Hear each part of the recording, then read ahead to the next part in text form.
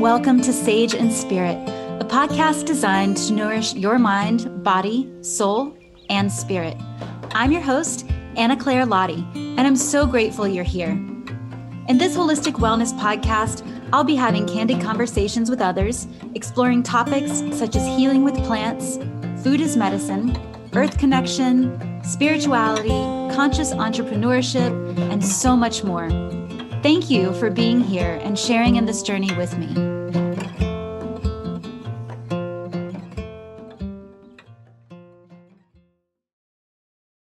Hello, and welcome to episode 3 of Sage and Spirit.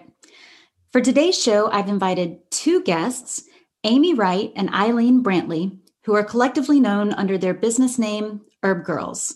Amy and Eileen started their herbal business in Athens, Georgia, and I have to say, these two working together are pure magic. As a team, they exude such a vibrant energy that always seems to draw people in, whether they're looking to learn more about herbs, nutrition, or any of the other numerous topics that these ladies might happen to be exploring. The Herb Girls' mission is to reconnect their communities with healing foods and herbal medicines and to inspire earthly stewardship. They are actively achieving this mission by teaching interactive educational workshops on traditional foods and different herbal medicine preparations. They also spend a good portion of their time creating high-quality, handcrafted, and delicious herbal products that are sustainably harvested and free from toxic additives. If you're looking to learn more about leading a more healthful and holistic lifestyle from people who are actually walking their talk, Amy and Eileen are the ladies you're looking for. In this episode, the Herb Girls from Athens, Georgia share so much great information in regards to keeping a healthy mouth the holistic way. We get into the role of fluoride in the dental industry and talk about new and healthier replacements such as nanohydroxyapatite. They give us some biohacks for keeping a healthy mouth on the go and so much more goodness. But before we launch into the episode, I want to be sure to let you know about the amazing freebie the Herb Girls have created just for you. So be sure to click the link in the show notes and you'll be taken to a treasure trove of information, which includes some handouts that have some really great practices, a list of herbs for oral health, some product recommendation, more links for further exploration, and a link to their full-length oral health workshop. They really have so much good information to share, and it's my hope that you enjoy learning with them as much as I have. So enjoy the show. Amy and Eileen, hello. Welcome to the show. Hi. So glad to have you both here. I haven't seen your faces since like an herbal conference a couple years ago. So it's so nice to see you and to have you on the show today. I'd love to start off with telling people a little bit about each of you and how you came to know each other and start a business together. You are known as the Herb Girls of Athens, correct? Yes, that's us. Eileen, you want to go first? Yeah, sure. So the inception of Herb Girls was back in 2017. We met through my now husband. He went to school with Amy, and when I was dating Andrew, he was telling me, and I was in herb school at Blue Ridge School of Herbal Medicine, and he was like, oh, you got to meet this friend of mine. She's really witchy and into herbs too. And so Amy was like this elusive character for the longest time, and then I was so nervous to meet her. But when I did, it was so cool. I remember like one of our first conversations actually was at one of Andrew's shows here in Athens, and you were telling me about always being the entrepreneur. You were telling me about this business you wanted to start making like spice blends, like made to order spice blends. Oh my goodness. And I was like, oh, that's a good forgot idea. About that. So anyways, when I moved to Athens from Asheville, we just nerded out hardcore on herbs and how we could. And also we both had this passion to not work for anyone and do our own thing, own a business. So Herb Girls was formed like that. We were actually filming. Beginning, we thought we would be like YouTube famous and do a bunch of like herbal kitchen, like witchy kitchen stuff. And we made dandelion salad and quickles and we filmed it and it was hilarious. We will share it with the world one day. But yeah, it all started from there. But I'll let Amy take the more formalized part. Those were the very silly beginnings. No, that was awesome. It's good to go down memory lane. Yeah, I think that we both just had a lot of history as far as not having luck in traditional medicine and figuring out that we really needed to empower ourselves in order to find healing. And so I think that's kind of how we started nerding out. And I had never been able to talk to anybody like I had Eileen when we first met, as far as that goes, and herbs. And man, she just also really stoked the fire to get really curious about the herbs around me. I was a little bit more familiar with kind of the Chinese medicine use of herbs because I was really into acupuncture and was working at an acupuncturist at the time and had been for a few years before that. And then I think that our common mission is to just reconnect people back to the earth, being a good steward of the earth. And we do that through healing foods and herbs. And so I started out teaching, and then our students were like, okay, this whole experience is really fun, but we don't want to go through all the process of making all these things all the time. Do you sell products? And so kind of just fell into our laps, but it's the best decision I think that I've made. And Eileen's a great business partner. And yeah, we've been through some crazy stuff together. We also did the Nutritional Therapy Association's program to be nutritional therapist because, as you know, working with herbs are amazing tools. They're amazing ways to connect with the magic of creation. But if you don't have a good foundation of nutrition and lifestyle, herbs are not going to save you. There's no quick fix. So we did that program and it was incredible. We were doing it at the time when it was still in person. So we got to go to Austin, Texas, and business trips always like kindle the fire, I feel like, of your dreams and aspirations. So that gave us a lot more like, okay, we have so many tools we want to share with the world. And it is so true too, like talking with Amy, and as you know too, when you meet with someone and talk with someone who thinks like you, it's so refreshing. It's like a homecoming, and then you forget how different a lot of the world is. Like they will look at you for like a crazy person for peeing in your compost. Like, not that I do that all the time, but these little things that like make so much sense, make so much sense in some circles. You look like a crazy person. So it was a bit of a homecoming, finding each other. And tell me about your health journey, Eileen, because I love hearing about this. Yes. So AC probably knows a little bit about this just from our, if y'all don't know, Anna Claire you were like my boss when I was interning at Blue Ridge School of Herbal Medicine. Yeah, sort of. Yeah. You were like the apothecary manager, and you guys were coming in as apprentices. That was so fun. It was fun. Me and the other interns looked up to you so much. We thought you were like this very beautiful, wise herbalist that we wanted to be like one day. But anyways, I've had digestive issues since I can remember. Like I don't remember ever not having a stomach ache. I don't ever remember not having to think a lot about food because so many foods hurt me when they very evidently weren't hurting the people around me. So I had like a really messed up relationship with food for that reason. But I had Lyme's disease pretty bad in first grade and was on a bunch of antibiotics, which we'll get into this later in the oral health section. But it from that very, very early age of being 6 or 7, when my microbiome was like, coming into itself, I just doused it with like a ton of pesticides. Basically, I was on like adult strength antibiotics for a few months. And I really do think that was the beginning of my health issues ensuing. So then I was later diagnosed with IBS when my mom kept taking me to the doctor because I was complaining of these stomach aches. I wasn't pooping. I was just a mess. And so, diagnosed me with IBS, gave me all different sorts of pills to try. Nothing worked, nothing stuck. Eventually developed an eating disorder, as one would with such a messed up relationship with food, and associating it with pain and like being different than nourishment. So it wasn't until truly I got into permaculture after college, because college things really got messed up, really stressed out, not eating right, losing lots of weight, thought I was super cute. And actually I looked like a freaking skeleton. But at Corey Pine School, that's when I found herbalism, like really fell in love with it and realized like, oh my gosh, I need to get my health in check. And this is the way. Like that was my first, like this, I can see healing now. Like before, I always felt I was going to be different and weird and always have these stomach aches. But through herbal medicine and learning how the body works, I was fighting against the body. I wasn't understanding what my body was doing. Was it trying to tell me something? And now I know, and now I'm so much healthier and happier and just kind of, lit with passion to share it with others, because I meet so many people who should not be in as much pain as they're in. So yeah, that's my story. Hashtag thank lit.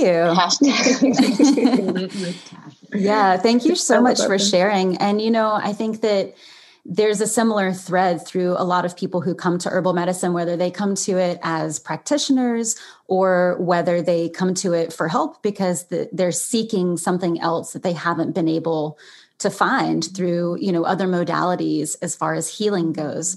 So I think that there's definitely a common thread there. And it's just like you said, it's so empowering when you finally get to that place where there are answers that are available to you and you can feel that. And it's almost hard to not get passionate because once you're able to get yourself in a place where you're actually physically feeling better, your emotions are better, everything changes. And so wanting to share that with other people just is kind of a no-brainer, right? So I know that there are a lot of people who are super grateful for both of you for sharing your stories and your journey and, what got you to where you are now. So I definitely am super interested to learn how you both got into oral health. So I know you've taken this track where you're exploring nutrition and you're exploring the herbs and, connecting with the earth and everything. And then I remember seeing last year, sometime in the middle of lockdown and pandemic and everything else, y'all started posting a lot about oral health. And you were doing these great videos and sharing about these different products. So obviously we're going to go into that today. But I would love to know how this became sort of a focus for you in the first place. Yeah, it kind of honestly came out of nowhere. But we were, of course, quarantined with the rest of the world last year and trying to understand this enigma, something that no one really had any understanding about. And trying to, Eileen and I were living together at the time too. So you can imagine all of the crazy, weird, holistic rabbit holes we went down between herbs and food and nutrition. It was so much fun and probably so much not fun for the rest of the people living in the house. But we kind of started to make a link between oral health and learning how that focusing on oral health and focusing on that microbiome really protects us from any harm for the rest of our microbiome. It's really the start of the whole thing. And personally, I never really thought about it as a way to protect myself against disease. But of course, that's how things enter your body, is through your nose and your mouth and your eyes. And so it just kind of made sense. And then we started digging more into it and more people were also kind of getting on this kick. And so we started to go along with it and we found so much. It was crazy. Our minds were blown. Mm-hmm. I know. I never thought I'd be so interested in oral health and dentistry. That's always been just such a tangent. It's always been so separated in my understanding of what health is. But yeah, we were both vibing off of each other, just learning new stuff and feeling the effects later on. And I'm sure as you've encountered, when you start waking up to certain aspects of your health, you realize how messed up it might have been. For me personally, that was a huge deal in learning about oral health. I was so detached from how my mouth felt after certain foods and how my gums felt a little tender when I drank such and such. So it was a big adventure and we learned a ton. And it's really cool too to see all the studies now that have been coming out linking certain bacteria really prevalent in folks who have had really bad bouts of COVID, and the bacteria are also the same bacteria that play a huge role in gum disease. So yeah, it was a very eye-opening thing for us. And we loved that there's also a whole field of dental herbalism that we really nerded out on as well. Yeah, and the thing that was kind of crazy was the things that we thought that we were doing to protect our teeth. When you get more into it and you figure out how to look at your mouth holistically, you realize, oh, wait, I've been thinking about this the wrong way. So it was kind of like the last frontier for us as practitioners, and also as just, I don't know, we are our own experiments, you know? So that was kind of like the last frontier that we didn't realize that we were missing, but as holistic practitioners, it's a huge one. So now we're lit with the passion to try and share, not just with people who are interested in protecting themselves, but also reminding other practitioners, hey, don't forget about this part. We talk about gut health a lot, and this is the first part towards it. Yeah. And there's a big link there, right? And it's once you learn something, you can't really unlearn it. It's like once you hear something, you know, it just kind of sticks in your brain. And it's really interesting now that you're talking about it. I'm thinking back to all of my herb school classes and everything, and we didn't have a single class on oral health. And I'm not sure, you know, I've only participated in one program or two different programs, but under the same school. So I don't know if this is something that's built into a lot of the other programs out there, but I definitely don't hear about it as much as the other body systems. And you definitely don't hear about the oral microbiome as much as you do the gut biome. And that's been almost like a buzzword or a buzz topic, I think, in the past years as more and more research has come about.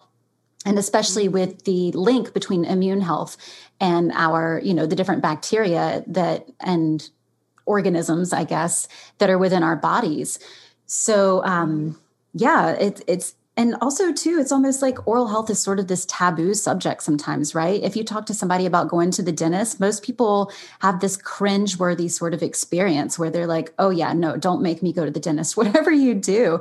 So really being able to be empowered and being in a place where people understand oral health more deeply and more thoroughly and can, you know, make these changes for themselves seems like a really beneficial thing.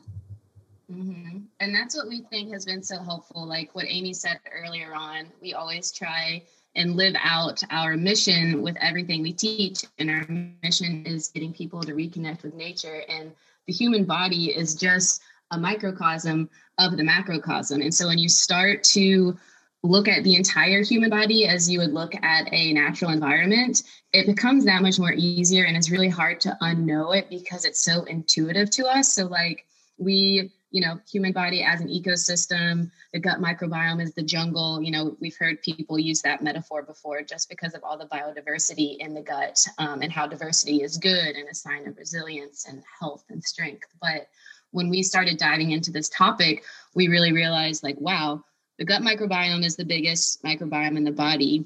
Everything in the mouth, when we swallow, we're inoculating the gut microbiome because it's part of the same GI tract. So the mouth is really like a breeding ground or like a nursery for all the bacteria that are going to be creating 80-90% of your immune system. So when we started kind of like looking at it like that and the body as this big old ecosystem, it makes so much sense why gum disease and poor oral health and hygiene is so deleterious. I don't know if I pronounced that word right, to the rest of your body, because it's an ecosystem. It's all connected. Well, and it's also really top down. So, you know, if you're trying to heal the gut, which we're, you know, I don't know if you guys have seen that meme where it's like, I got 99 problems, but healing my gut, solved 89 of them or whatever. It's like so silly. But if you're trying to heal your gut, like, which has been so huge these days in holistic care, and it should be for good reason, but it's all top down. So if you have like a mouth that's full of opportunistic bacteria or just is like a poor breeding ground and you're swallowing upwards of 900 times a day, it just like, oh yeah, duh, this makes sense that now if you're not seeing the progress that you would as you're healing your gut, if you're still having issues, then potentially we should look at the mouth and see what's feeding the gut. So, and then it even goes into like the lung microbiome, because that's also a microbiome we don't talk about. And I think that's one of the reasons why it's really interesting with pneumonia and just other bacterial diseases and even viral diseases, because when your immune system is suppressed with bacteria, then opportunistic viruses also come around too. So it's really all connected, and it's just so cool that we unlocked this part. Well, I feel like my mind is getting blown already because just the image of the mouth being a breeding ground for everything else that enters the body, I feel like that's both fascinating and maybe a little bit like scary too. Because especially if this isn't something that we're considering or that we, a lot of us don't even know about, then we have no idea what that looks like. And, you're right. It is all connected and it's all, going to the same place. So that's a really interesting point to make and to be aware of. Well, and it's just crazy because I have always thought about my teeth as kind of like a thing that you whiten or a thing that you polish. And I've never really thought about my microbiome in my mouth. I felt like, oh yeah, it's kind of dirty. And so we need to think about that. Like, you never use someone else's toothbrush. We understand there's bacteria in the mouth, but you never think about the beneficial bacteria in the mouth and how to like really promote the beneficial bacteria and how to nurture it and how to take care of it. So this isn't a thing that we're saying you need to go through and like, kill all the bacteria in your mouth, which by the way, mouthwash does, and then brings opportunistic bacteria, and you have to try and rebalance the whole microbiome again. But I think once that clicked and we realized how different it is, the dissonance between what we're taught and the true reality of it. Cool. Yeah. In one of our classes, actually, Amy had the idea to pose the question to our students: when you think of your teeth, do you associate it more with your hair and nails or with your liver or pancreas? And everyone's like, oh, teeth, hair, and nails. It's an aesthetic part of us. It has no function in the general Western understanding of the mouth, which is why we want them white and straight. And if your teeth are white and straight, you're healthy, but it's so false. So starting to like get people to think of the mouth as a functioning organ, almost not organ's not the right word, but a functioning system, like a living part of it. Yeah, a living part. Yeah. They are alive. Our teeth are alive, a living part of us. It goes. You get health from the inside out, not just putting on these bleach whitening strips and doing all these things that are just a Band-Aid. Meanwhile, the problem is festering below. And it's just so crazy too. Like, we have so many resources here in the US. We're so fortunate in a million ways. And I don't want to downgrade that, but our oral health is horrible. It's looking at the statistics and just learning about this. It's 1 in 2 people have periodontal disease or gingivitis or gum disease below the age of 60, 65. And then beyond that, it goes up to 70% of the population. And disease in the mouth doesn't stay in the mouth. It is connected to the whole rest of the body because the immune system goes throughout the whole body. And so all these chronic inflammatory conditions that plague the modern world, they are absolutely rooted in an inflamed mouth. So it's really like, you got to put the fire out where it started. And a lot of times it's the boca. Yeah. And it's also just crazy because I think that as a society, we forget about the prolific kind of periodontal disease that's happening because we're really good at whitening our teeth. We're really good at getting porcelain teeth and root canals and dentures. And so it doesn't seem like there's that big of a deal, but it truly is. Mm-hmm. It truly is like an epidemic right now. Not to overuse that word, Well, yeah. And, I think it's really interesting, the point that you make about in America. I feel like compared to a lot of other countries, we're known to have better dental health, but it's more of this superficial thing because it's like, oh, well, we have more access to dental care overall, perhaps. And so our teeth are straighter, our teeth are whiter. We have access to dentures and root canals and crowns and all these different features of keeping up with the mouth, so to speak, but it's not really portraying health, is it? It's more this kind of superficial, like it looks pretty, so it must be good.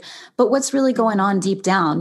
People aren't talking about whether or not their gums are inflamed. You can't, you don't necessarily know that when someone smiles. You don't know the state of actual health within their mouths. And so I've definitely heard through the years that gum disease can lead to other inflammatory diseases or can lead to things like heart disease.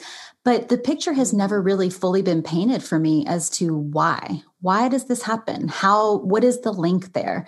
So I'm definitely excited to hear a little bit more as y'all delve deeper into this topic. Yes, we will illuminate you to the link. So it's quite simple. So you've got this mouth, these bacteria in your mouth, and you also have a mouth that takes food multiple times a day. So after you eat some food, if you don't immediately switch with salt water or brush your teeth or just do a basic water rinse, some of that food remains on the tooth, and that's what plaque is. And plaque can build up if you don't regularly clean it, which we'll get into later. But these opportunistic bacteria that are very prolific in the modern world because of our diet and processing food and whatnot, they love to feed on this plaque. And so those bacteria are feeding on the plaque, and that causes a breakdown of the soft tissue of your sulcus, which is like the space in between your gums and your tooth. So you can imagine these bacteria kind of feeding on the food, feeding on the soft tissue, just having a little feeding frenzy. And then that alerts the immune system because there's a wound there. And so the immune system is put on high alert, like, oh, guys, we got to send some inflammatory mediators to calm this. But oftentimes the bulk of the population doesn't catch it until it's a bit later. And so more as the tissue breaks down, more opportunistic bacteria feed on it. Maybe you have another meal, there's more plaque on top of it.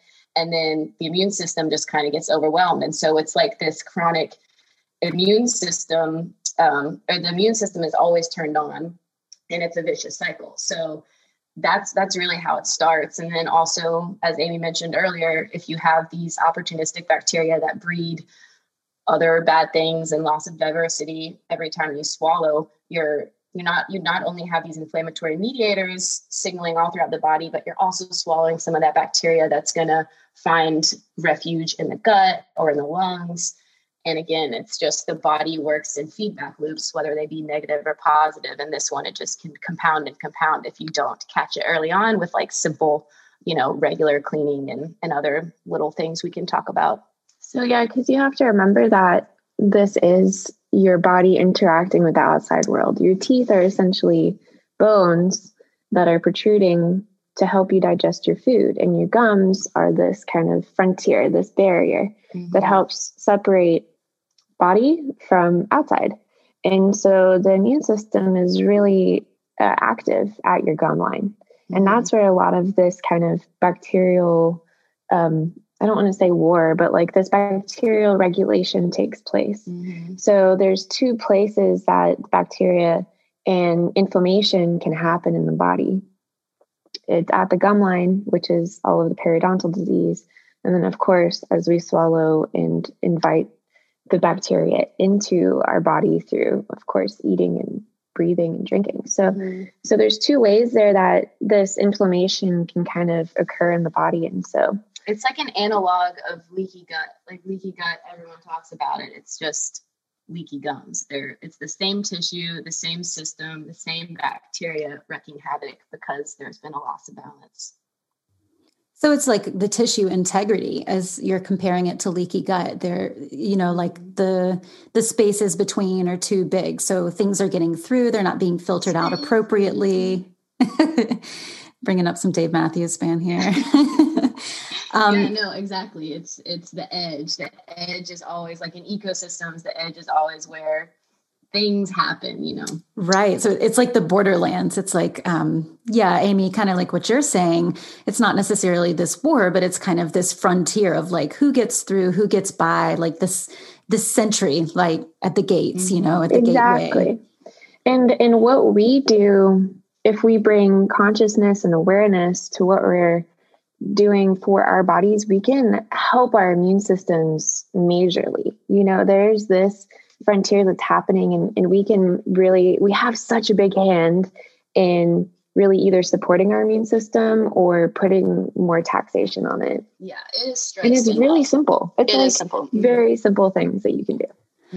I love that because it's really fascinating to learn about this. And at the same time, I'm getting this new visual for oral health. And I'm thinking about all the times I swallow as you're like talking about it. And I'm like, oh God, what am I swallowing? What am I putting in there? No, but it's great, right? Because it brings awareness, like you're saying. And so knowledge is power, right? And so the more that we know and the more that we learn about this, then the more, I don't want to say control, but the more say or input we have, the more power we have to really bring our bodies into a state of homeostasis or into a state of balance. So you're saying it's really simple. These different tools that we can, bring into our lives to really take care of ourselves in this way and to take care of our oral microbiome. So I would love, can you share a little bit about some of the different practices that you've learned or some of the different tools and techniques that might be beneficial in this way? Yeah. Well, maybe we can talk about some of the things that are wrong or things that we found to be kind of detrimental, and then maybe offer like a good alternative to it. Because I think in my head, linking those two things was like, wow. Yeah.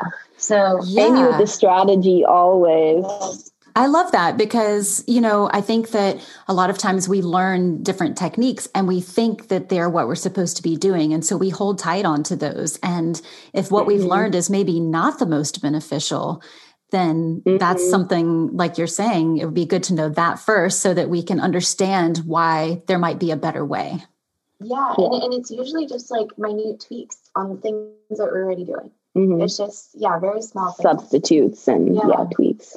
So, I think that we were taught that we needed to like kill everything in our mouths, right? We needed to like really go in there and be harsh, and like people love Listerine and they love really hard toothpaste and like the burn. Yeah. The burn is good. Yeah, we're taught that like hurting is a good thing, and I would say as like holistic practitioners, that's usually a sign the body is like trying to put up a boundary as if there's a pain there, so we need to listen to it and say, okay, why is there a pain and what's happening?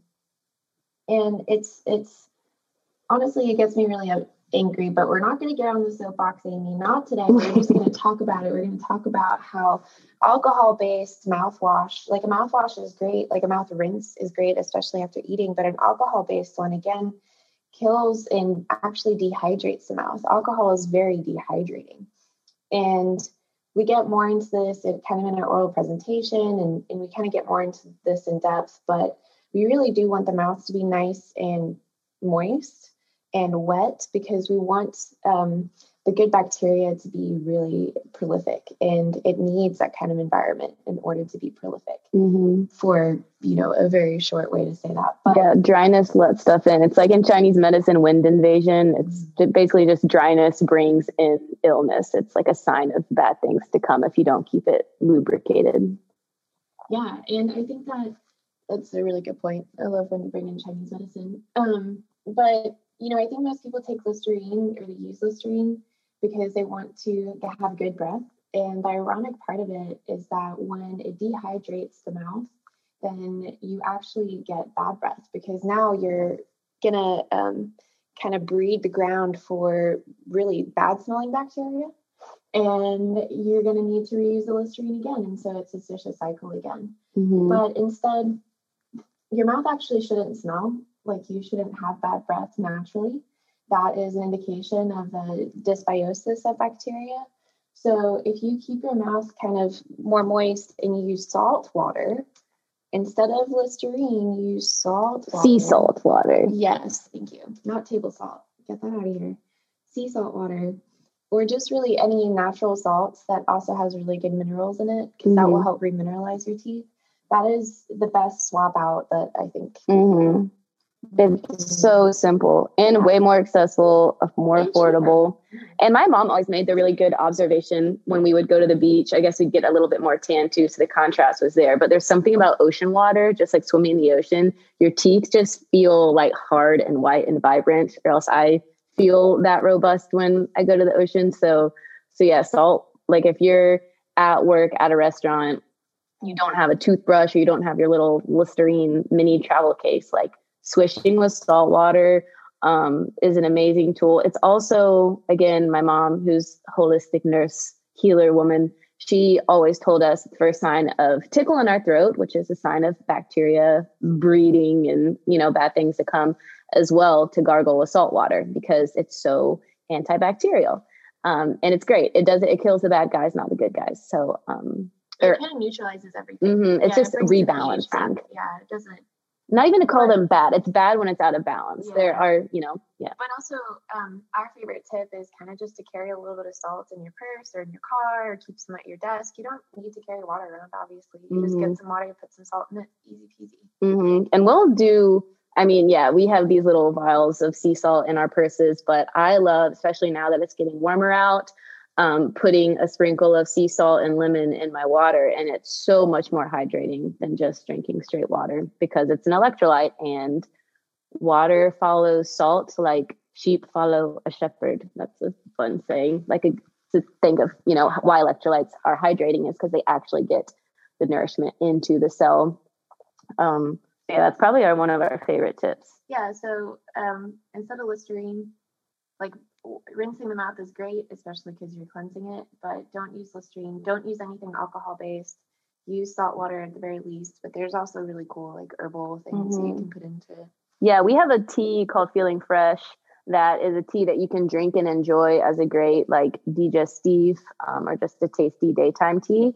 But you can also brew some up to use as an herbal mouth rinse because it has some herbs in it that are very useful for balancing and supporting the oral microbiome.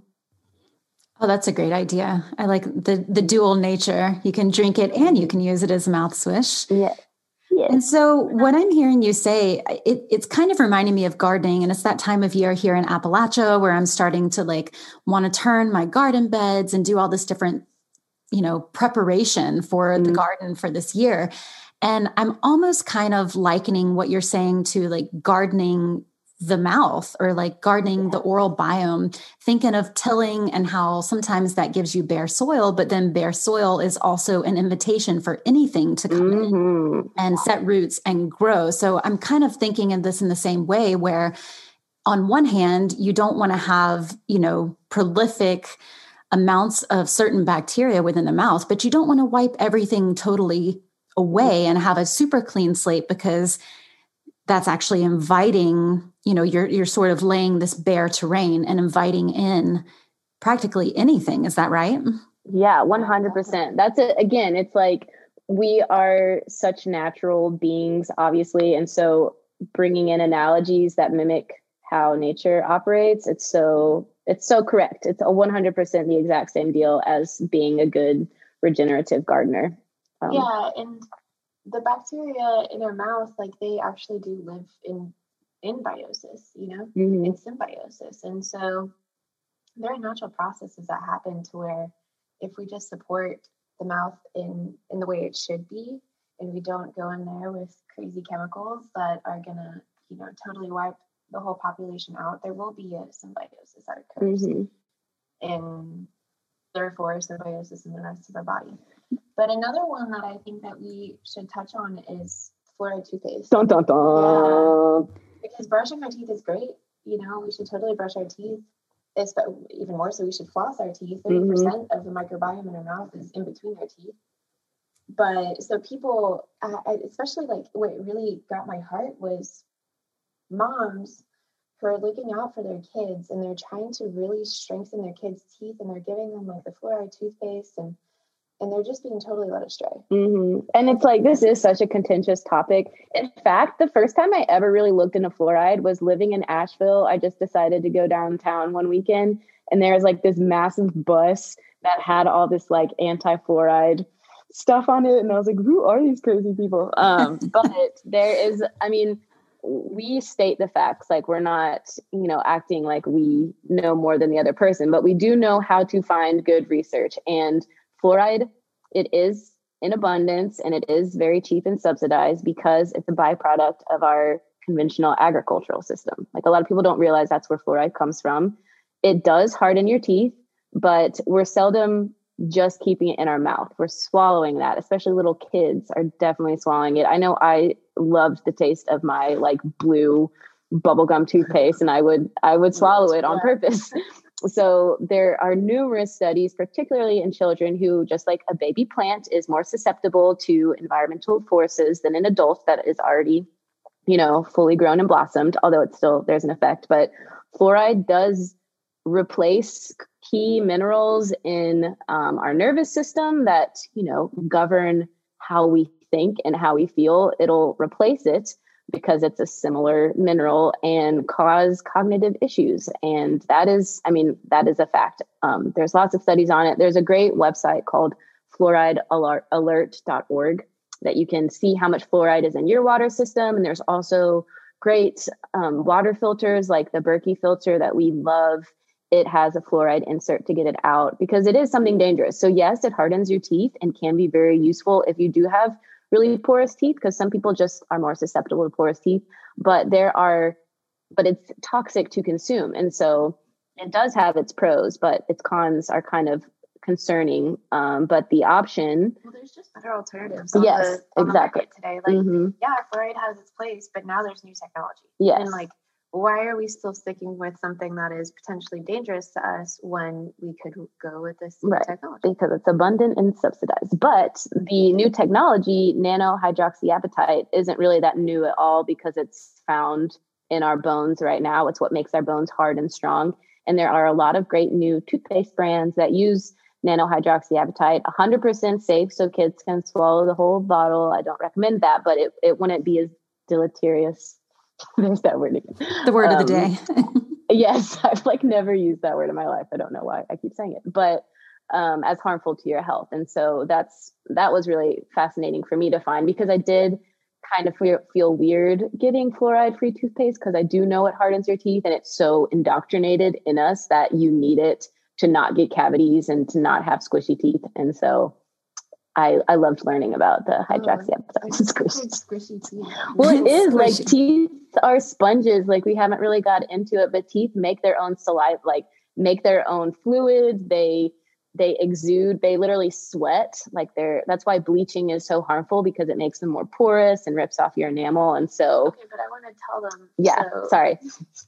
Mouthwash, instead of mouthwash, salt water. Instead of fluoride toothpaste, nanohydroxyapatite toothpaste. Yes. Very easy swaps. So you're still doing the same thing. It's just swapping for a much better alternative. It's so nice to have different options like that. And I remember when I was really young and I would go to the dentist, I would actually get a full-on fluoride treatment. Did y'all have that when you were young, where it was like a bite thing, and it's like gooey gel that tastes like bubble gum, like you said, Eileen. Yeah. And I'm sure a lot of kids are like, ooh, this is kind of good. Like, I think one time there was a strawberry flavor and I was like, yeah, I like this. And so it's so interesting, because you're right. It does, you kind of want to eat it, and then nobody tells you that you especially shouldn't eat that or swallow it, Yeah. And it's like, they just wanted to make it pleasant. Yeah. They want to make it pleasant for the kids. So it's just the way things happen. It's not like there was malicious intent. It's there's a surplus of this thing that hardens your teeth. Let's make it taste good and let's harden people's teeth with it. But then now we realize, oh, this is not the best thing in the world. But yeah, they still offer that. I just went to the dentist and they offered it, but you can decline once you've been informed.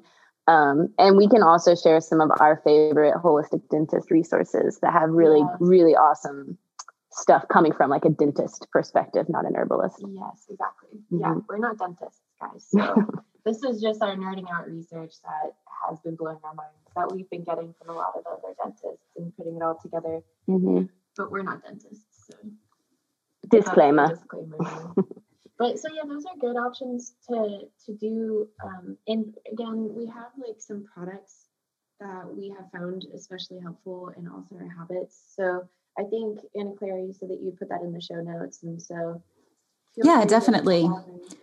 Yeah, we can link the fluoridealert.org that you were just mentioning, Eileen. And then we can definitely put in the show notes any of the recommendations that y'all might have, any other resources. We'll make sure to include that so people can find it really easily. Yeah, because there's simple things. One of my favorite things is also a tongue scraper.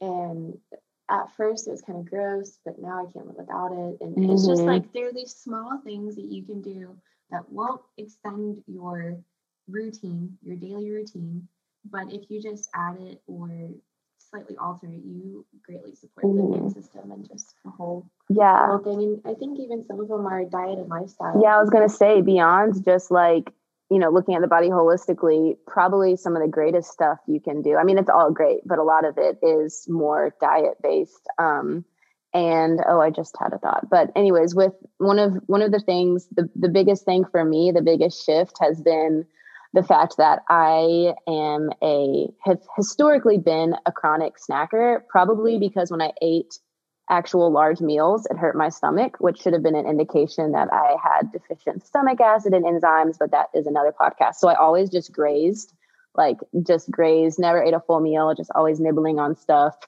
Not a great way to live for the long term, for sure. But every time you put food in your mouth is necessarily demineralizing itself in order to break down that food. So if you always are eating, your teeth can never go into that rebuilding stage. Kind of like, I'm sure your listeners might be familiar with the motility complex, the MMC. I can't remember the first letter. It's like that system that turns on when you don't have food in your stomach to kind of deal with maintenance. It's why it's like fasting is so hot right now. It's because your body can turn on maintenance instead of focusing on digestion, which it prioritizes over everything else.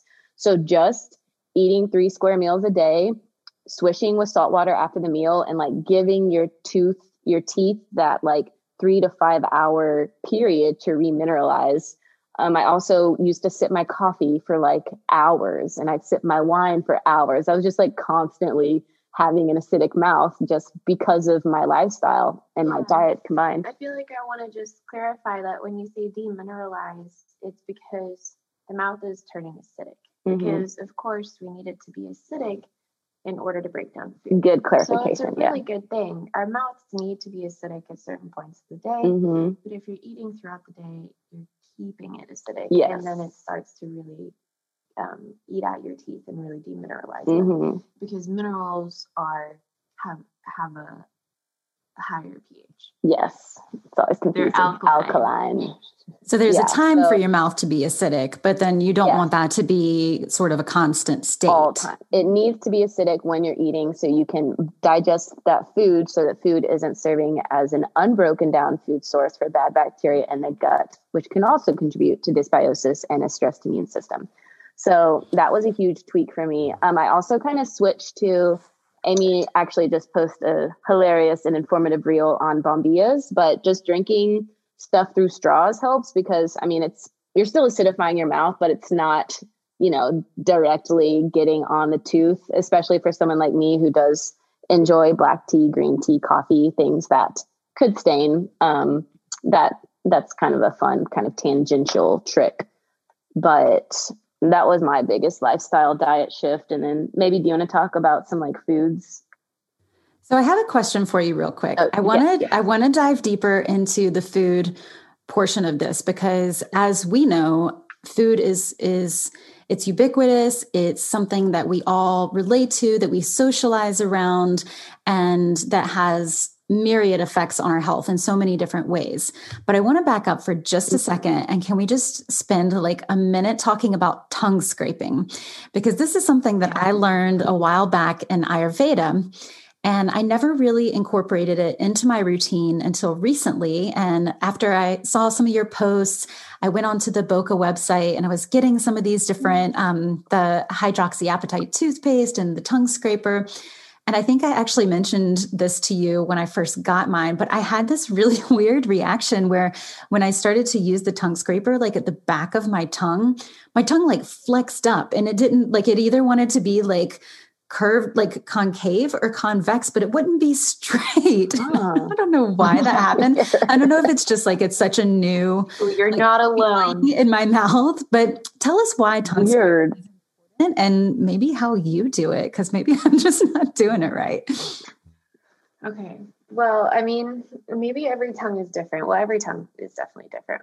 Didn't I say that like a tongue print is as unique as a fingerprint? I believe it. That's tangential. Anyway. So tongue scraping is just incredibly important because a lot of people want to brush their tongue. But if you think of your tongue as kind of a carpet, which it kind of is with all the taste buds, if you take something else that's like a toothbrush and you massage a carpet, it'll just push things further into the tongue. And it gives places, or it creates little pockets for bacteria to live. And that's not what you want. So you want something kind of hard but gentle, of course, like a tongue scraper, which if you guys haven't seen a tongue scraper before, it looks like a really long U shape, and it has like a little lip at the end of at the top of the U. And you use that to scrape your tongue. And I was pretty intimidated by it at first, which is probably why I love it so much, because it's come a long way for me. But when you use a tongue scraper, you're essentially lifting the bacteria up and off the tongue instead of rubbing the bacteria back into the tongue. And so you're getting all of this colonized bacteria off of your tongue, because of course that's a big part of your whole oral microbiome is your tongue. It takes up a lot of space in your mouth. So it is an Ayurvedic practice that I think everybody and their mom should do, because it really gives an opportunity to talk to and kind of reset the bacterial overgrowth there. And of course, when you swallow, you're using your tongue. So it's just the coolest thing ever. A lot of people will have some bleeding. I think you did, right? Yeah, the first few times I did it, I had blood come off, but it can be pretty normal. You're going to see a lot of crud come off your tongue at first. It's like simultaneously disgusting and also really rewarding. It's like, where does it all come from? Because it's not like you see it just on the tongue, but it's great to do it first thing in the morning, because most of us, if you're not mouth taping, which is another fun little bio-oral health hack we talk about, a lot of us have the tendency to have our mouth open while we sleep. And going back to what Amy was talking about previously about a dry mouth is a vulnerable mouth, we can have a lot of bacteria replicate real quick in 8 hours, 7 hours we're asleep. And so doing it first thing in the morning is a great part of your morning routine. Doesn't take long at all. Doing it at night too. Yeah. Getting all the stuff off your day, especially if you're eating a lot of sugar. But you were talking about your tongue kind of going convex or concave. Mine also kind of, I guess, goes concave. So it's like up like a hill? No, I was thinking it's like it goes down. Anyway, it looks like a U sometimes. And I really have to focus. It's like a new meditation for me. That's so weird. I don't have that. You know, though, like we taught, this is again a tangent, but your vagus nerve, which is what ushers in the good parasympathetic rest and digest state that we all need to be hanging out in way more. The gag reflex like massages or exercises the vagus nerve, because a lot of us have weak vagal nerve tone because we are so chronically stressed without us even knowing it. So it's also like I gag sometimes when I do it, which is apparently exercising my vagus nerve. So it's all good. But I wonder if that's some weird like vagal response, because that's where the nerve kind of travels, which is why. Yeah, that makes sense. And so it's almost like it's not a bad thing necessarily, right? If it's toning your vagus nerve, but also if you're like trying to clean your tongue, you might, and your tongue is a super strong muscle too. So maybe it just, it's also probably just getting used to that process. Yeah. Trying it at different angles is maybe the best thing to try and get it different times. But yeah, I just like use the motion of like licking an ice cream cone. That's so cool. Do you lick your tongue scraper instead of scrape your tongue? I stuck my tongue out and I go like I just drag it like yeah, that's interesting. I'm gonna try and see if I can feel my tongue tensing up next time I do it. Yeah, maybe it's just like the initial reaction of like, what is this process that's happening right now? And then I'm sure that the more I do it, because this is still pretty new for me. So I'm sure the more I do it, it'll become, maybe my tongue won't be like, whoa, what's going on? It'll like get used to the different motions and movements. Okay. So I really appreciate that. And it seems like it does really make a difference. And it could be a really key integral part of keeping the bacteria population sort of within the confines of where we want it. So let's maybe jump back over to the food portion of things and how our diet and nutrition play a big role in this. Yes, there is actually a really cool study. So Dr. Mark Burheim, he goes by Ask the Dentist on Instagram, and he always has a lot of great juicy tips, but he mentioned this study at one point in which two groups of people, one just had the standard American diet, but they had access to floss, but definitely toothpaste. And the other group was eating a paleo diet. And the amount of inflammation in the standard American diet brushing group was far greater than the paleo diet, which just speaks back to the conundrum of the modern world. Like, we're not living in a way that is in harmony with how our bodies evolved. And so it's pretty simple, and it holds true for a lot of other aspects of your health, but staying away from excessive sugars, processed grains, is just doing that would have a huge, play a huge role in your oral health. And I don't know about you, but like, there's an evident difference in my mouth, like after I've eaten, like a store-bought muffin, like there's just that like sticky kind of like, and then you have like sugar film, breath, right? Like you get like a film on your tongue. Those bacteria are like going to town so quickly. And, the dawn of the agricultural revolution, which was great in so many ways because we kind of shifted from being hunter-gatherers to more, homesteaders. So again, always pros and cons, nothing good or bad, but that allowed certain opportunistic bacteria that love those agricultural foods of commerce, like common, modern grains and processed foods, to really proliferate. And then they kind of killed out, or they're so hardy and robust that they made the biodiversity of our oral microbiome get way less. So Streptococcus mutans is one bacteria that used to play well with others, and then dawn of agricultural revolution, and suddenly that's the bacteria that kind of loves going to town on the sugar. So just doing as much as you can to, if you have had a meal with a lot of processed carbohydrates, like lots of grains or baked goods or whatever, swishing with the salt water, flossing, because those little sticky polysaccharides do love to hang out in between the space between. But also there are certain foods that clean your teeth, like strawberries and carrots, and even like good hard cheese, like good broth. Yeah. So if you are in a pinch and you're at a restaurant and you don't want, you're with a date and you don't want to have sugar breath afterwards, like have a carrot in your purse. No, don't do that. But that would be weird. Sugar very practical. Yes. Yes. I always carry a hard carrot in my purse in a pinch. Number 2. Parsley is another great one. It's a really great refreshment. Now, when you say something like parsley, is that something that is only beneficial if it's fresh? I mean, I guess you wouldn't really want to chew on dried parsley anyway, but could people, if people had just dried parsley in their cabinet, could they make a quick tea and like swish that or something?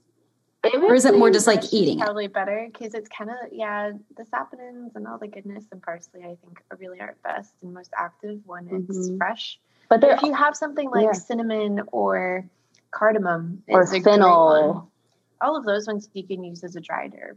Yeah, I often have like a little bowl of cardamom and fennel seeds on the table, kind of like if you go to an Indian restaurant and they'll have the candied fennel and cardamom, so it's not the best thing to chew on. Like, it's kind of funny actually that breath fresheners are just peppermint essential oil with a bunch of sugar, because it's going to give you, I don't know if you've ever sucked on a little peppermint patty, like it tastes good at the moment, but then you get sugar breath. Yeah, it like started in a good place. And it just got, how can we make this taste better? Yeah. So we'll have like a little mixture of just fennel seeds and cardamom pods, and chewing on that is really refreshing, or putting hot water over it. Many things you can do. Yeah, I think that would probably be a better tasting tea than dried parsley. Yeah, I would agree with that. And I will say I have traveled with fennel before, almost like, you can get a little mint 10 or Altoid 10 or something like that, and just put dried fennel seeds in there. And I've definitely done that. And it's a lot easier to put in your purse than like a giant hard carrot. So yeah. Anna Claire got the better tip. Yes. Cardamom is like the ultimate breath. Like I have the whole pods, like in the green outer shell, and I'll just suck on them. Like if it's not time to eat yet, but I want to have something in my mouth, I will put a pod in there, and it's really great for breath freshening because it's also antibacterial and carminative and good for digestion as well. And I wanted to just say that the Streptococcus mutans and kind of just like having a loss of bacterial diversity in the mouth isn't just detrimental to the mouth. Like, this is much more prolific, and it's not just even to the gut health and to lung health. I mean, gum disease and the bacteria there has been associated with lots of other chronic inflammatory diseases like Alzheimer's and stomach ulcers. I mean, dementia. A lot of this stuff goes much further, much deeper than what you would initially think about your mouth.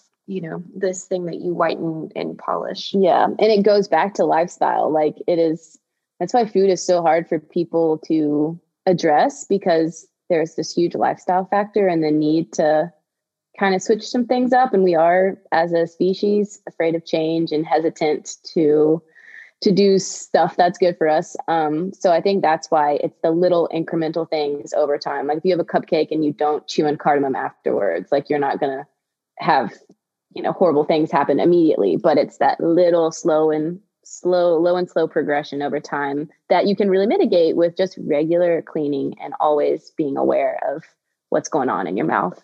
Yeah. We're not even saying don't eat the cupcake. We're just saying have some salt water, cardamom, or just take care of your oral microbiome afterwards. So just having that mindfulness around the practices that we're already sort of incorporating into our lives, and then just, keep a little cardamom and fennel in your purse, or keep a couple of sachets of sea salt, and then just swish around and you can eat that cupcake and you can have your glass of wine, and you can take care of yourself after that and kind of prepare yourself to be in a better state of balance, it seems like. Exactly. Nice. So I know that a lot of times when we talk about oral health and the herbal scene, even if we haven't had any full classes on it, I remember being out on plant walks and talking about different trees that have been used over time, maybe by some of the natives, especially here in Appalachia. There's like a really strong history and connection of working with the plants with the native tribes that have lived here, like the Cherokee. And so I know you all have talked about chew sticks before, and I'm wondering if you can tell us a little bit more about this and how is a chew stick, how can we use that to our advantage? How does it work? What does that even mean? Yeah. So chew sticks, kind of like what you're saying, natives would use it and they would sharpen one end and kind of fray the other. So it'd be like a primitive, if you want to use that word, but like toothbrush almost. And so we would pick in between the teeth with the sharp end, and then obviously chew and kind of work the frayed end. But they would use willows and oaks and sassafras, and it's really beautiful because they're all, now we know, antibacterial and also antifungal. So they were really addressing this balance of the microbiome in the mouth way before we even really knew about it. And like just on that note too, I just thought of something fascinating I learned with some like holistic dentist challenge that if you are eating a very, clean paleo diet with not a lot of sugars, you could challenge yourself and just brush with no toothpaste, like dry brush, because the toothpaste is great as like a polish, and Boca toothpaste has the nanohydroxyapatite, but a lot of it is just the motion of like massaging your teeth that kind of stimulates more growth and cell turnover. And so like we have a tooth powder that I'll use sometimes instead of toothpaste, just to have something herbal and tooth strengthening, but sometimes I'll just dry brush as well. So that's another fun thing to remember about brushing. It's not so much what you put on it, but the act of doing it properly. And if you dry brush with willows and oaks and sassafras, then you're also getting all the beautiful medicinals inside those. And is there any sort of like pressure that feels best? Is it possible to brush your teeth or your gums too hard or not enough? Or like, how does that factor into the equation? Yes. Yeah, you can definitely brush too hard, and hard bristle toothbrushes are not great. We advocate for soft bristle toothbrushes and circular motions. I was a medium gal, and I didn't know that until this past year. No, you don't actually want, the harder is not the better. You just want to massage it kind of off, because the more that you kind of hurt and create micro tears in your gums, so your gums don't grow back. And the more you micro tear your gums, the more inflammation you bring to your gums, the more they kind of recede. And that, again, is the frontier between the outside world and your body. And so you want to keep your gums really healthy. I used to I would do hard bristles. Like I'm the sort of person who's like, pain is good. And I would love it. There's something about tooth pain that almost, I don't know about y'all, but when you were losing teeth, like it felt good to like wiggle a tooth that was sore. And I used to always get this sore spot in the back of my mouth when I was a kid, just like inflamed gums, probably from having poor oral hygiene. But brushing it hurt so good. And I remember just being like, but yeah, that's not necessarily the best route to healing. I think a lot of people think that way though, that, give me the hard bristle brush, it'll get all the stuff off. And then, if I really go at it, then that's the best way to do it. But it sounds like that's not actually what's going to be the most helpful in the long term.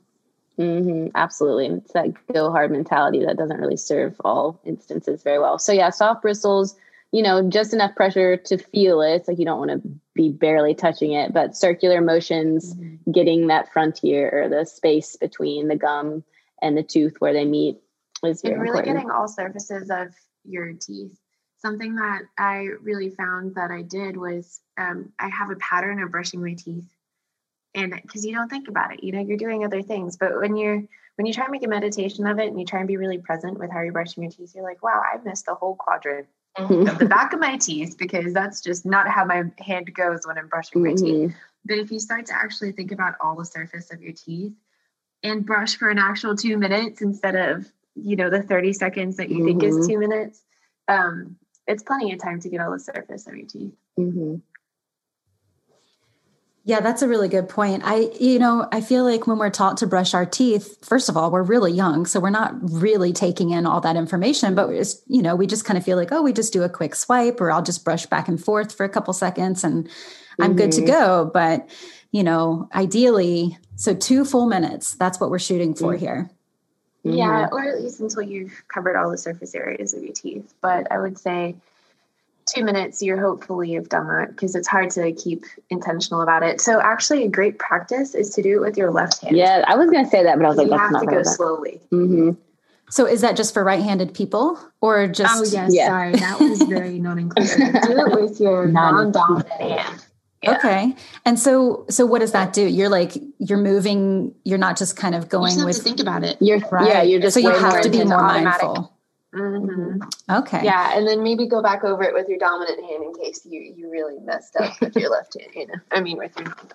I was making Amy whip some cream last night with her left hand. So hard.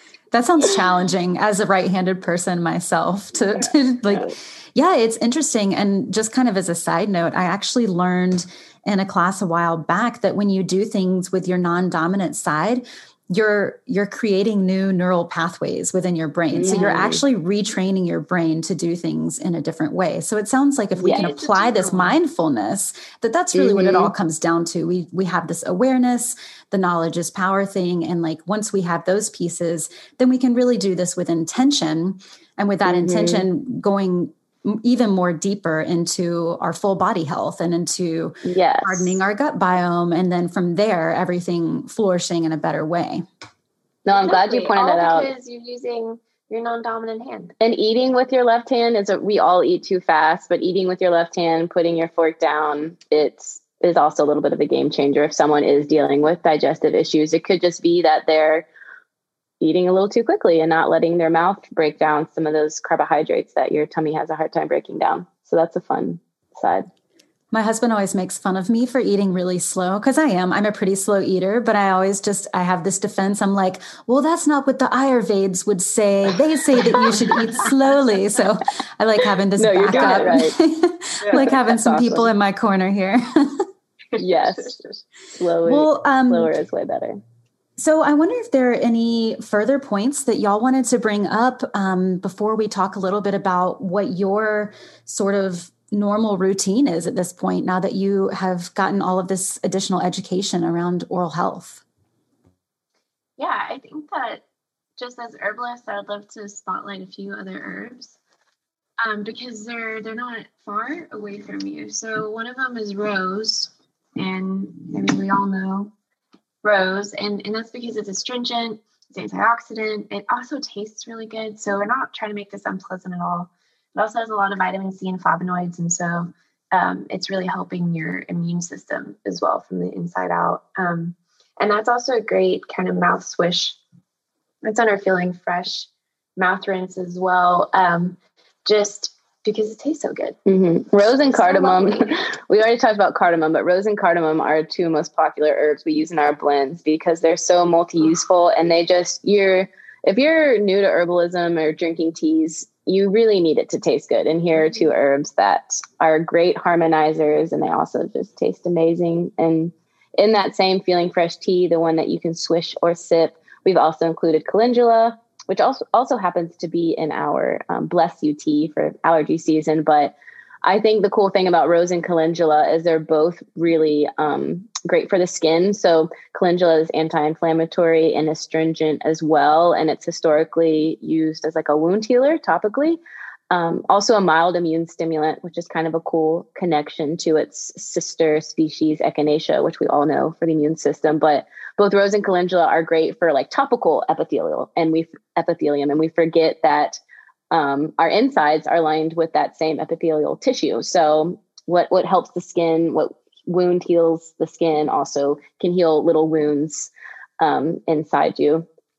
So I love those, especially if you're someone who doesn't floss all the time. And when you do floss, your gums start bleeding. That's a little micro tear that if you're not careful, some of those bacteria can kind of wreak havoc and send those inflammatory mediators to alert the immune system. So it's really important to make sure you're astringing and cleaning up those little micro tears that we can get. So when you have a micro tear, switching with rose or calendula or some combination of the two will just help to heal and keep those wounds clean.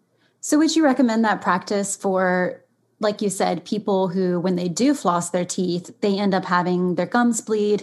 Would you say that it would be a good idea to swish after flossing in that case?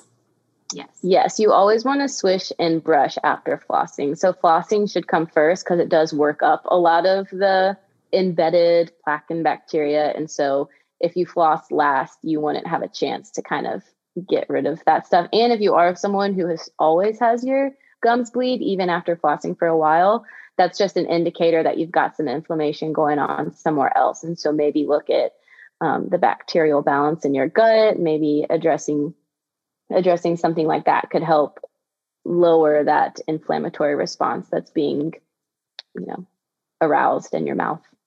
Yeah, so you can kind of think of flossing your teeth. I don't know if your moms were like this, but my mom never said or always said that you have to wipe the counters before you sweep the floors. Because if you had to sweep the floor and wipe the counter, then you got to sweep the floor again. So it's kind of the same thing. Flossing is wiping the counters and then brushing is sweeping the floors. So that's like a good way to remember it. But yeah, going back to the micro tears, you can either do it with rose, but salt water is also really attainable as well. Yeah, so, salt water is astringent too. If you're trying to do something tonight, or if you're brushing your teeth this morning and you're having a little bit of a bleed, then don't fret. You don't have to wait for rose. Go find salt. It's different. I love that there are so many options and that they really are easy accessible. Like you said, rose and calendula, even if you don't have them growing near you or, ones that are growing near you that aren't sprayed or that sort of thing, those are both herbs that are really easy to get in commerce oftentimes. And so you might be able to find them at a co-op or online or whatever else. Yes. And we didn't highlight, I didn't mean to cut you off, but we didn't highlight cinnamon, which most everyone has in their pantry. And that's a really great wound healer, astringent, breath freshening, antibacterial. So that's another fun, easy one to swish quickly. And with all of these, you're saying, or what I'm hearing at least, is that the best way to incorporate these would be to make a tea out of them. So you would put them in water and let them steep for a certain amount of time? Or how would you recommend people incorporate these plants like rose, calendula, and cinnamon? So that's just the most easily accessible way for people. And I would say less of a tea. You want to see some of it in there. You want it to be flavorful and strong. Maybe not necessarily to sip, but to rinse. So we keep saying tea, but I wouldn't necessarily recommend you drink all of this if your gums are bleeding. Hold it in your mouth, swish it for a little while, especially the salt water, and then, of course, spit it out. If you wanted to make a tea out of it post meal, that's also great, But the other way is in tooth powder. So our tooth powder has cinnamon and echinacea, myrrh. Lots of remineralizing things in there too, but that's just a little less attainable for an everyday person. But yeah, you can incorporate these herbs in many different ways. I mean, even you can take like sage and rub it on your teeth if you wanted to. But yeah, I think as far as like our routine goes, I think you're asking about that earlier. We tend to floss and then tongue scrape, brush, and then rinse with a little salt water. And then, so I'll brush my teeth in the morning and at night, but throughout the day, after I have a cup of coffee or after I have a meal, I'll do saltwater rinse. And if like today, I was feeling a little tickle in my throat, I saltwater rinsed and I saltwater gargled. So we use sea salt. Yeah. And again, there's going to be the routine in the show notes, and there's other stuff in there. Like I know, Eileen, you like to mouth tape a lot. Mouth taping was a bit of a game changer for me. Yeah. One of those things. And then I like a little gum scraper in there sometimes. Yeah. There's like a few other things you can do, the frills, but that's like the basics is just the, nice. And so with the tongue scraping, so you're saying this is something, and do you only scrape your tongue in the morning, or is that something that you do throughout the day, multiple times, every day, every other day? Like what, I mean, obviously everybody's routine may be a little different, but if you were just kind of setting forth some guidelines. Yes. For me, I like it first thing in the morning. I think Amy does it in the morning and at night. Yeah. I kind of like to check out my tongue in the morning and see what's up, because I think that kind of sets the precedent for the day, is to see, is my tongue really swollen today?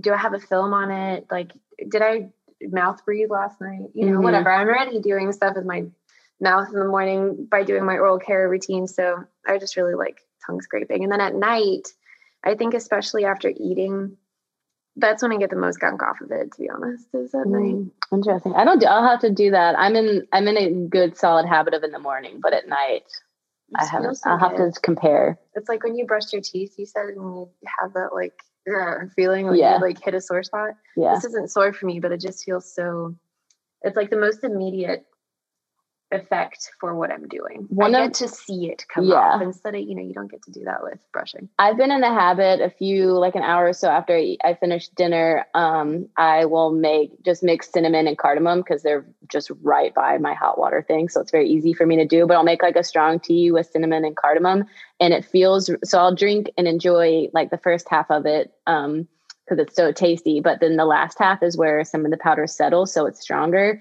and it's still warm. And if I swish with that warm cinnamon water, like there's something about swishing with warmth when your gums are a little inflamed that just is like, again, that good hurt, but in a very gentle way. So that's kind of in my nighttime pre-brush ritual. I would imagine that sort of helps with the circulation factor too, instead of having something that's cold, like the warmth brings the circulation and the blood and can help to move things out also, maybe. Yes, absolutely. Good point. Awesome. So you guys are going to have a link for us that we'll put into the show notes that talks a little bit more about your oral care routine and where people can find some of these products.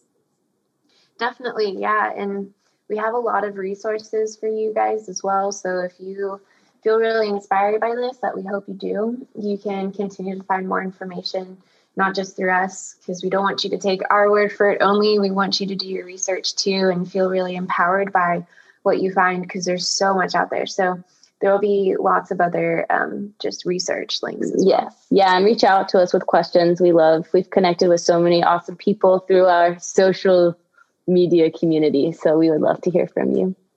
Awesome. Well, thank you so much for sharing all of this. I already feel a lot more empowered, and I feel like as soon as I get off this call, I'm going to go and do a saltwater swish, because I've definitely been sipping on my coffee throughout the whole call. I was just thinking about that too. I know you said that, and I had my coffee cup in my hand, oh, okay. Yeah. Good point there. So also you mentioned your social media accounts and having people reach out to you. What's a really good way for people to connect with y'all, to learn about upcoming classes you might have, to find your products? Drop in our DMs. It's at Herb Girls Athens. And that's on Instagram and... Yes, that's pretty much everything. And it's herbgirlsathens.com. And then our email address, because you're welcome to email us. It's probably like the fastest way to get to us is getting.herbie. Herbie. At gmail.com. At gmail.com. Okay, cool. Well, we will make sure to link all of those in the show notes. And I actually have another question for you all that I'm incorporating into every podcast episode now. And at the beginning, we're not doing like a fast, I'm not going to like throw like 20 questions at you and see how fast you can answer them. But at the beginning, I talk about how one of my intentions for this podcast is to have it be something that nourishes people. And so I just wonder if there's anything that's coming up for the two of you right now, individually or as business partners, however it may come through, like what's nourishing you right now on any level? I love that word. So Eileen's going to she's heard about this so much. Oh, I know what she's going to say. All about love right now, and it's talking about how love is and is not portrayed in our society, and how we may or may not understand it. And I think it's just really helping me deepen connection, not just to some of the most loved ones in my life, but also just my community and strangers and people on the internet that it feels like there's a lot of hate sometimes out there in the world, but really realizing how to love people on a deep level is, I think nourishing my spirit and my soul so much. Mm-hmm. So I love that. Yeah, I have to read that book. We'll add that to the show notes too, that book, because she's been crazy about it. I think that's a great answer. I think for me, 2021 has been very existential in a good way. I don't know what that word is for me. I think I've really fallen into a good morning routine where I'm consistently doing prayer and breath work, which you hear about all the time in our circles. But I'm always like, yeah, it's so good for you. I recommend it to my clients and my students, but I'm not actually following through. But I've been very intentional about every morning. I have my prayer that I do, usually like a walking prayer and then breath work. But in those instances, when I'm veering away or when my mind wanders during that time, it wanders to a good spot of just like forgiving my mind for hating my body for so long, not to get like super deep, but I've had such an anger at the way my body has been, like just with the pain associated with it. Like what I said when I'm younger, like being angry at why can't I eat this push pop without my stomach hurting? Like, why does everyone else get to enjoy it?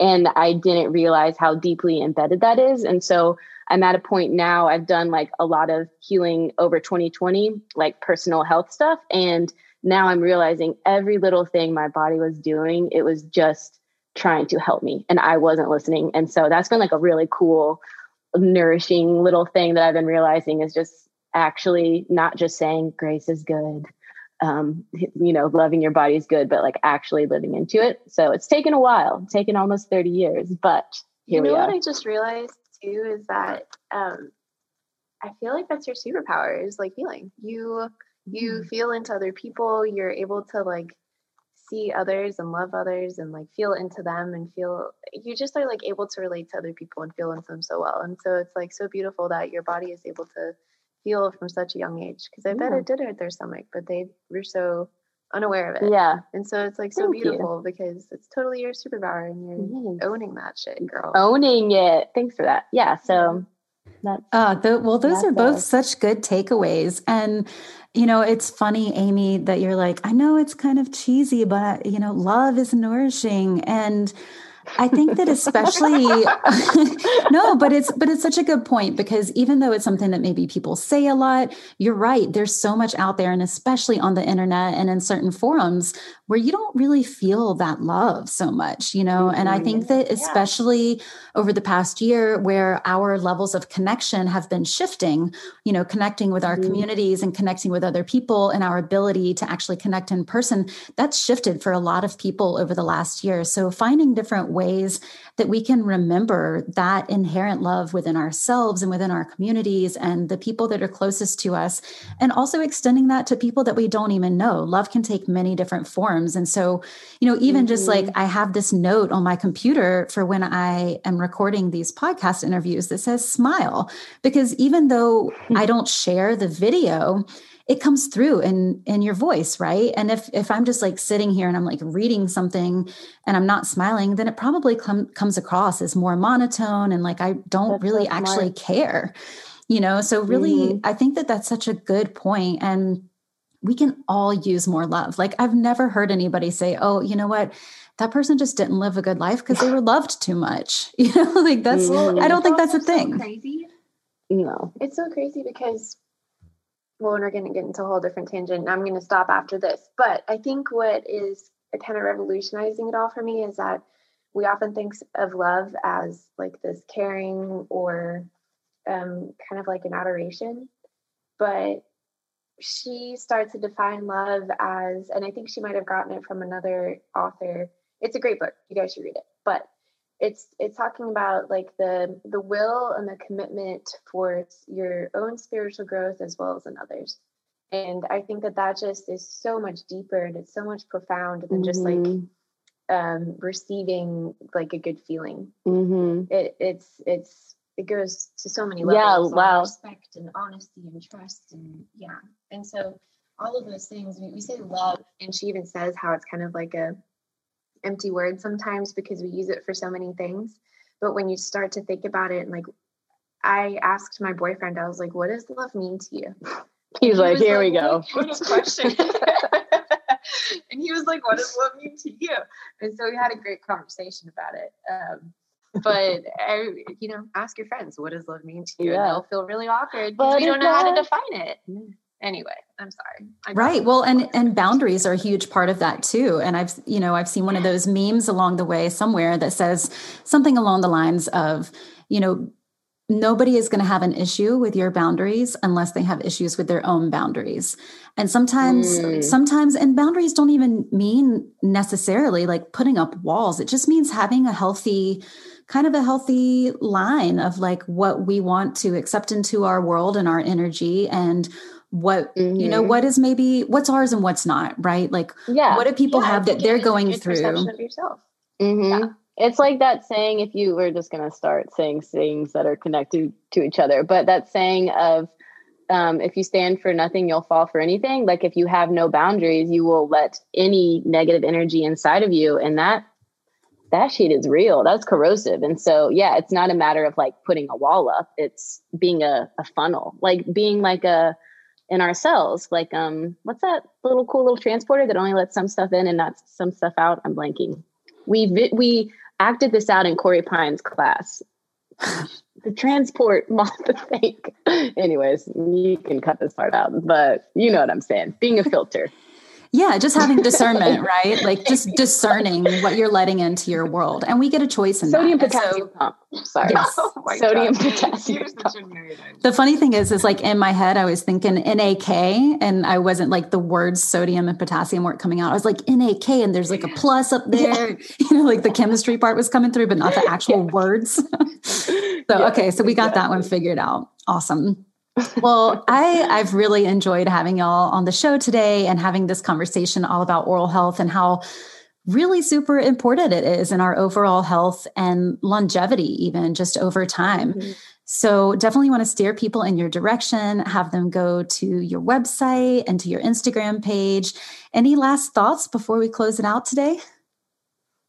Thank you for being a huge, beautiful, brilliant, bright megaphone for all things gorgeous, spiritual, and health and wellness and herbalism. It's such a pleasure to be on your podcast. You truly are such a big, bright light. So thank you for having us. It's been such an honor.